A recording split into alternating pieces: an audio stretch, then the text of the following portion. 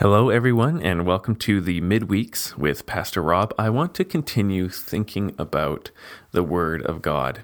A few days ago, I began what I hope to be a series on the Word of God, and my desire is to try to build my attitude on God's Word from what God's Word thinks about itself. We can have many different attitudes about God's Word. There are many different theologians who have different ideas. There's many different pastors who have many different ideas. Cultures have different ideas. And what I'm wanting to do is to build my conception in my mind and how I treat the Word of God in my life by listening to the Word of God itself. So I'm giving the Bible the chance to testify on its own behalf in its defense about what it is and how I should treat it before I let somebody else tell me what to think, or perhaps more accurately, let it correct how I have allowed myself or others to think about God's Word. And so I want to go right back to the beginning. Beginnings are always really important for your life, for your family, for human history in the Scripture. Beginnings are really important, and I want to just read Genesis 1, verse 3 for us this morning. And God said, "Let there be light," and there was light. What does the creation of the universe, according to the Bible, say about the Word of God? And the most telling and impacting thing is that we live in a spoken world. We live in a spoken world. This is a phrase I picked up from an author named N.D. Wilson, and it was his way of trying to describe the fact that everything that is was spoken into existence by God. That is the Bible's attitude towards the Word of God. How powerful and important is God's Word? Everything that exists, it was spoken into existence. It wasn't by accident, it was by purpose and intention. The Word of God has the creative power and the intentional power to put together a functioning universe. This is the power and the importance of the Word of God. And so, this is a big thing. And I could probably spend the rest of my life trying to wrap my brain around the fact that I live in a spoken world. But there are a few things at least that I can emphasize for myself. Okay, how important is the Word of God? The Word of God is so important that without the Word of God, there would be nothing.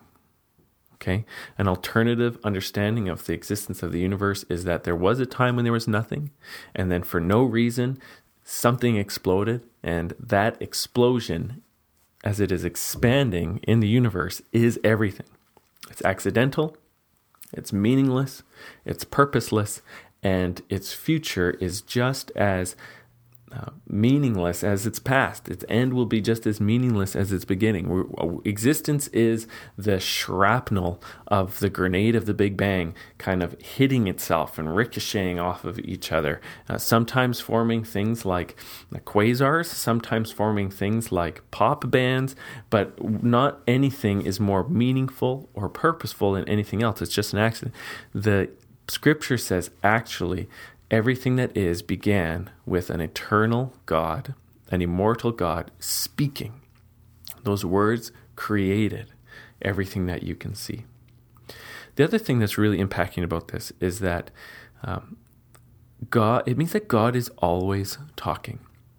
Okay, it is possible that we could say, okay, God spoke and then everything happened and then he walked off, but we actually learn from Hebrews that the Son of God, Jesus Christ, sustains all things by the word of his power. So just the same way that everything came into existence through God's word, everything is sustained through God's word. It's still here through God's word. So I can look out my window and God is talking to me because things don't just exist. They were created by the word and are sustained by the word. So when I look at the sky, and right now outside my window, it's a overcast gray day, God is saying clouds. God is saying sunshine through clouds. And he's saying more to that. He's saying to me, see my sunshine through clouds.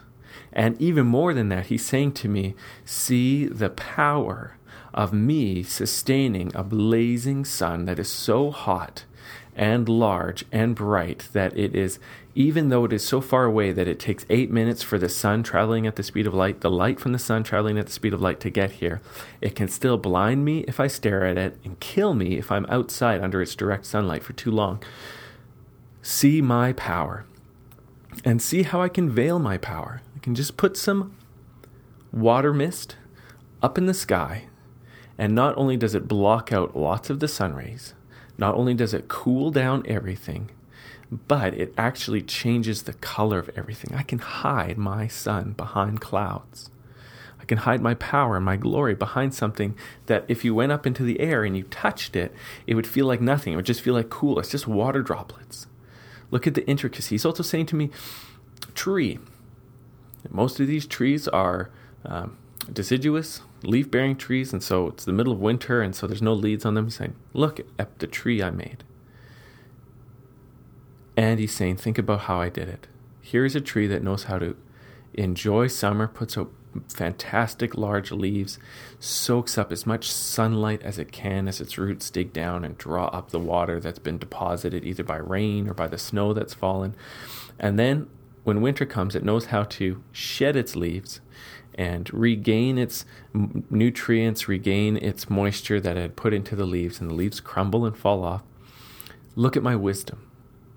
So it's not just there, okay? I'm trying to enjoy the glory of the Word of God by taking seriously the fact that I live in a God-spoken world, that everything I see exists because God said, let there be this, and he sustains it. So let that thing still be there. So he's always talking, and he's always sustaining. And because I'm here, he's talked me into existence and sustains me in existence, and he wants me to see everything he sees. He is bearing witness to himself. He's always talking to me. So I know I've been rambling a little bit, but I'm trying to let the Word of God tell me about itself. And what the Word of God says about itself right off the bat is, everything I see is God speaking. Everything that is has been spoken into existence and is sustained by the Word of God. That is the power. That is the wisdom. That is the all-pervasiveness of the Word of God. And so I want to start there. Before I get into laws, before I get into anything else, start here. Everything is God's Word. That is huge and wonderful. So I'm just going to pray. Father, I bless you and I love you. You're amazing. Would you help me and all my friends who hear this to really be able to begin a journey of understanding we live in a God-spoken world. And as we see the glories of God in his spoken creation, would we come back to the written word of God and say, the same being, the same mouth that spoke into existence, all things inspired the existence of this written word. This is a holy and wonderful thing. In Jesus' name, amen. And be blessed, my friends.